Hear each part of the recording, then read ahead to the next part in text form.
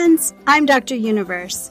If you're anything like me, you've got lots of big questions about our world. I get lots of questions about how to help animals. My favorite way is by doing community science. That's where regular people help real scientists collect data.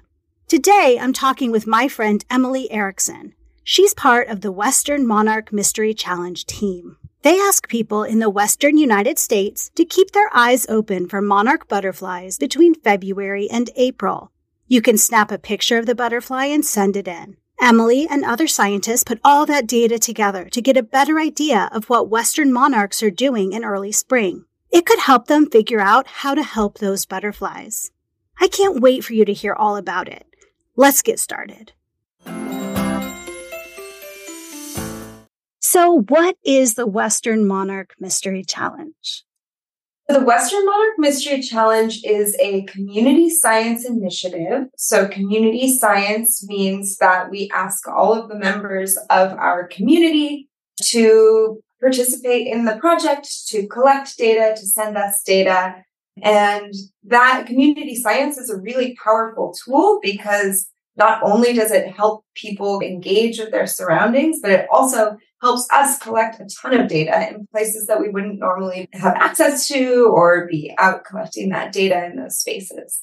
The Western Monarch Mystery Challenge was born out of this problem that we were seeing where we have Western monarch butterflies, and these butterflies compared to monarchs in the eastern US, there's comparatively not as much data on them.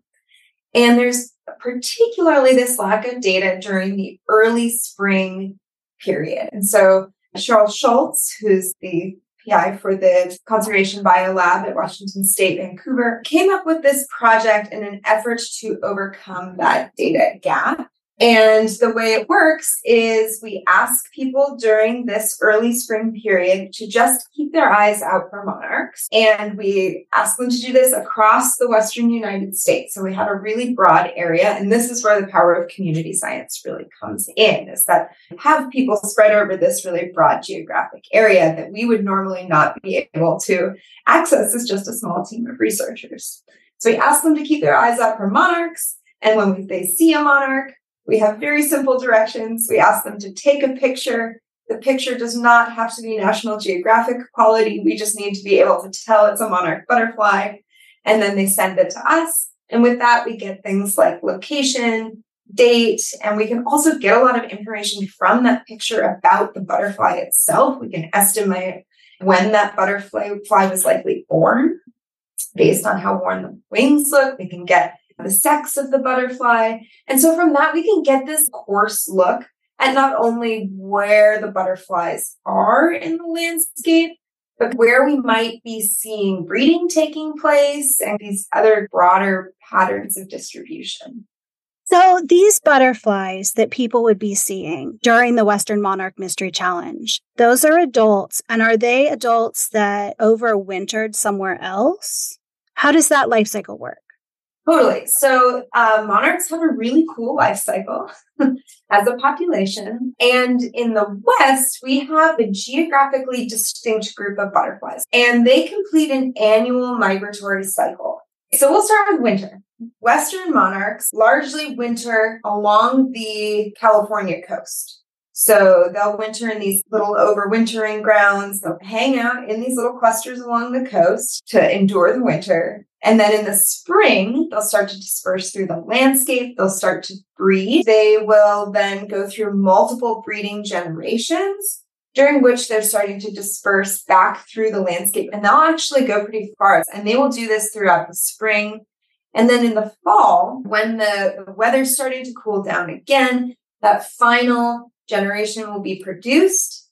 They will then migrate back from those summer, fall breeding grounds to those coastal overwintering sites. So this is the same butterfly. Picture one butterfly born in fall, travels to the overwintering site, hangs out at that overwintering site from like October, November to February. And during this period, they actually enter this thing called reproductive diapause. And this allows them to live a lot longer. So they are not expending energy trying to reproduce. They're no longer reproductively active. So they'll head back to those overwintering sites where then they will remain. And then those same butterflies that were born in the fall, overwintered at those coastal sites, will be those ones that first disperse in the spring and lay their eggs and produce that next generation. So those fall butterflies have to live a really long time, which is why that first spring breeding population is going to be really small. Because going through winter and migration during the fall, that's a really taxing process on a butterfly. Think how small a butterfly is. And so a lot of them just don't make it. And so if the population hasn't been growing and they've just been kind of diminishing during this period, by the spring, we're going to have the lowest population numbers.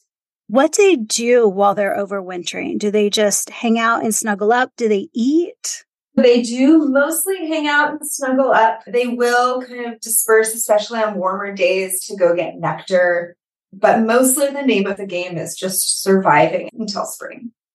And are these butterflies that only eat one specific plant?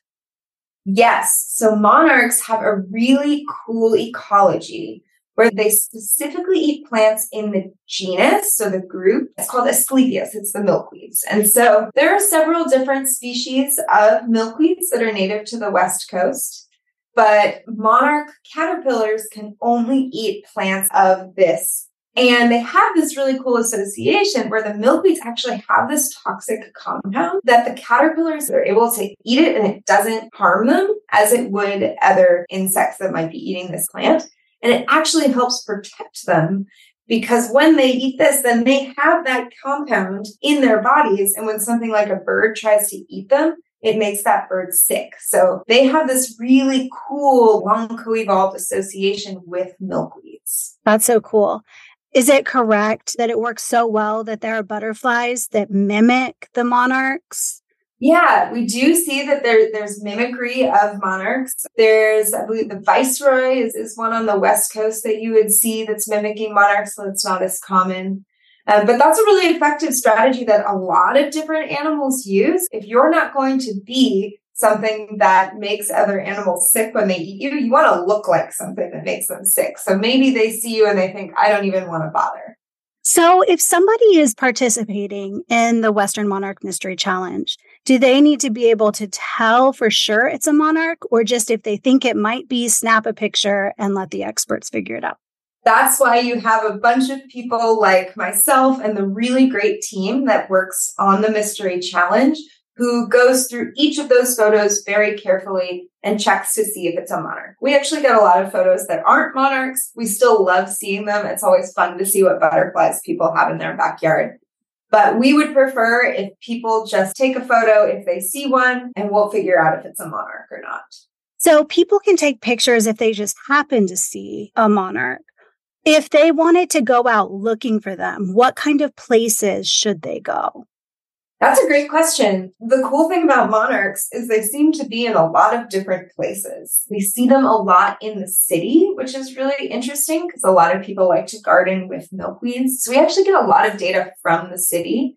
The places that we really want more data out of are those places that people aren't in as much. So we really tried to encourage folks these last few years to look for monarchs when they're out hiking, when they're out camping, because those are the places where we really have the least amount of data. And it's hard to know when you don't have data.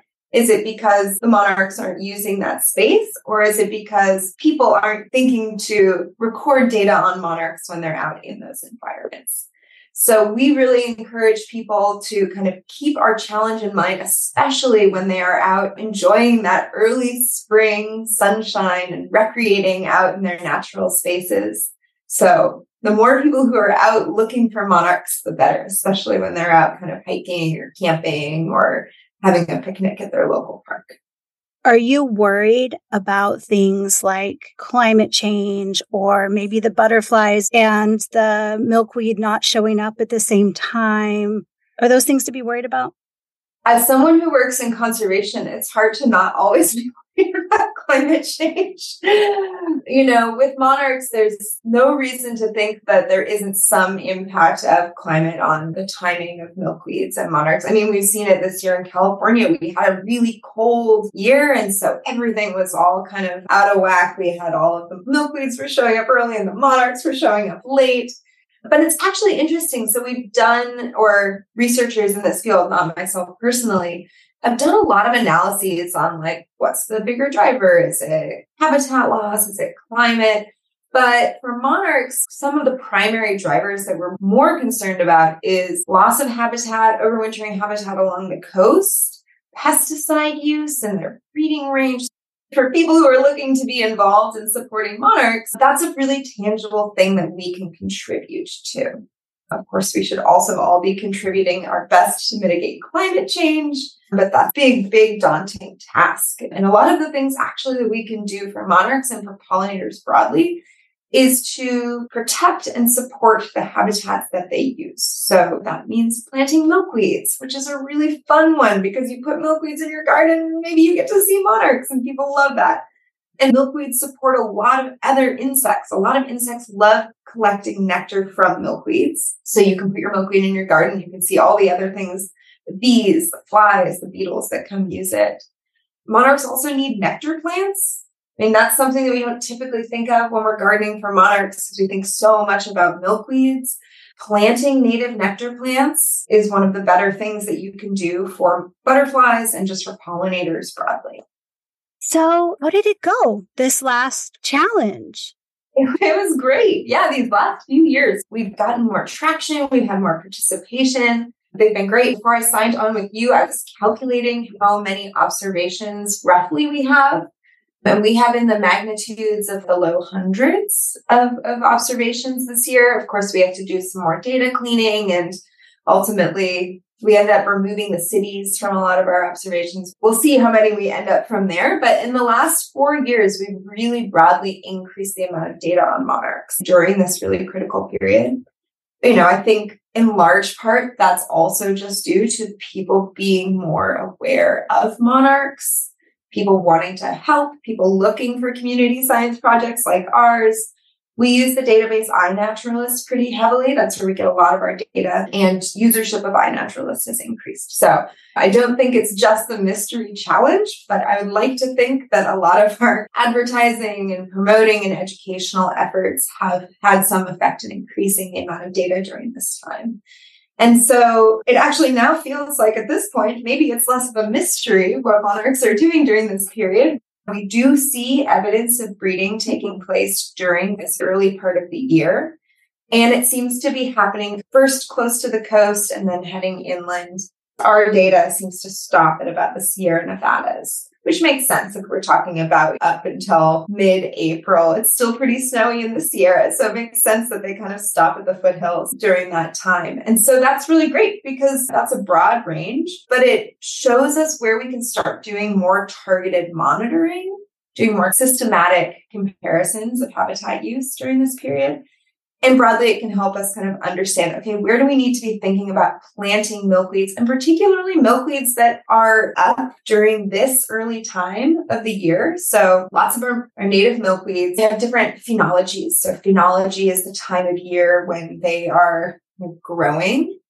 And some of them come up in the early spring, some come up later in the summer, some come up in the fall. And having those kind of milkweeds that are active at different times of the year or providing resources at different times of the year is important for supporting that long season breeding. But we really need to be thinking, if we're talking about this early spring period, what are those milkweeds that come up during the first part of the year? What are the first milkweeds to emerge? And so now we have a better idea of thinking, okay, we have this evidence that there might be breeding happening during this broad geographic range during the early part of the spring. This is where we need to start thinking about protecting habitat and restoring habitat, and by particularly thinking about those early season milkweed species. Other than just being so beautiful, what are there reasons that we should protect monarchs? I think there's kind of several tiers to this. I mean, monarchs have a really incredible ecology, and their migration is something that is both incredibly culturally important and is just an incredible phenomenon. We have a duty to protect species because they are species that live in this world. I feel very strongly about that, particularly because many of these species are declining because of human activities. So we have this responsibility to do our best to support these things that we have impacted. Beyond that, monarch butterflies are one of our pollinator species, and pollinators are really important for supporting the biodiversity of our planet. Monarchs are not our only pollinators. They're perhaps one of the most visible, showy ones. But bees are pollinators, flies are pollinators, beetles can be pollinators, moths are really important pollinators, lots of other butterfly species. And so monarchs play this critical role in supporting our ecosystems. But also, if we think about the things that we do to support monarch butterflies, which are planting milkweeds, planting flower gardens, protecting habitat, think of all of the other things that live in those habitats that we are protecting when we protect our monarch butterflies. I've been asking all the scientists I talk to if you experience anxiety about climate change and what you do to manage that. That's a great question.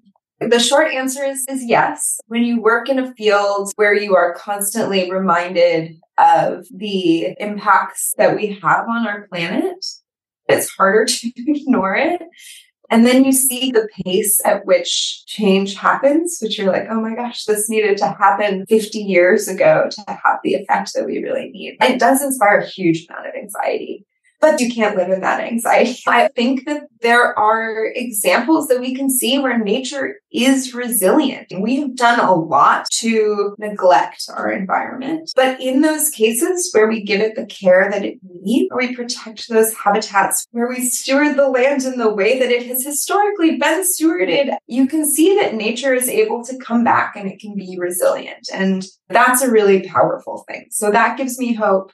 Maybe the hope comes from talking to the people who are on the ground, who are managing habitat, who are really putting their lives and their hearts and their souls into these protection efforts. And I think that is such a powerful force. And there's things like monarchs, they really do inspire that forward movement. I think the progress of conservation is in very good hands. That's all for this episode, friends.